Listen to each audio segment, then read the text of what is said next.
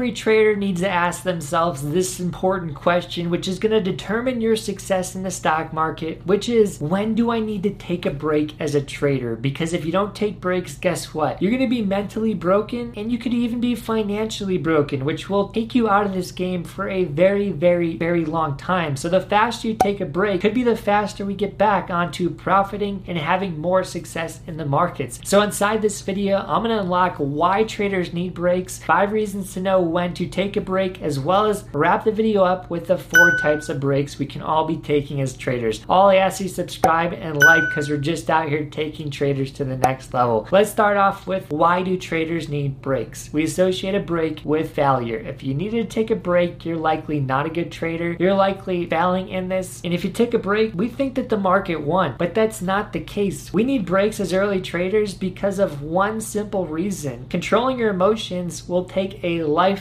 to be great at, and controlling your emotions is 100% correlated to success in the stock market. Let's say 10% is the setup, the strategy, the entry point. 90% is going to be your emotional regulation. And you're just like a growth stock getting out in the market. When you first start trading, you have 100% gains, your emotions are charged up, you're totally happy, you're on top of the world during your best days, you're going out eating steak dinners, and then, well, you hit a bad trade here, bad trade there, you can't see anything right, you lose, and you feel like crap. You hate yourself, you don't feel happy at all, and you feel like you're at the rock bottom. If you have those highs and lows of emotions, you're not going to be executing to the best of your ability. So it's very important to know, as an early trader, regulating those emotions takes time. And the best way to regulate them is to take breaks and get back to your baseline. The baseline of your emotions is where we want to be, which could take a week, month, or even 3 to 6 months. But just know, when you're at your baseline, that's when you have the clearest view on the markets, on your emotions, and what's happening. The second huge reason we need breaks as traders is because the market is made to manipulate you, like your ex-girlfriend who's slitting your tires in the middle of the night. There's reasons why the market wakes up every single day trying to take your money, and they do it in a very, very efficient, smart ways. That makes it very hard to control your emotions. For example, they'll run up stocks really fast, really far, make you feel FOMO, and then they'll drop stocks really far, really fast to make you feel like you gotta get out at the bottom. So if our goal is to be at the baseline emotions, the market is consistently trying to push you up and over your baseline so you can't get back to it. So for us to get back to it, sometimes we need a break. It's not because you suck, it's not because you failed, it's not because the market won, it's because the market's tough. The market's controlling your emotions, and you're an early trader who has to figure them out. And the third huge reason we need breaks as traders is because those financial losses can only get magnified from the decisions and emotions going on. For example, if you hit a losing trade, you want to do everything in your power to avoid that loss. This is a psychological thing hardwired inside of us that was developed over the last hundreds of years. So for us to reverse hundreds of years of that, it's going to take a while as a trader to be great. So what we do when we have a loss is we average down, try to avoid it. Sometimes people take out debt to avoid a loss, and then they lose that money, and then they're in debt. I've got emails from traders where, to avoid a loss, they took out $200,000 and they lost it. And then they took out more debt to make sure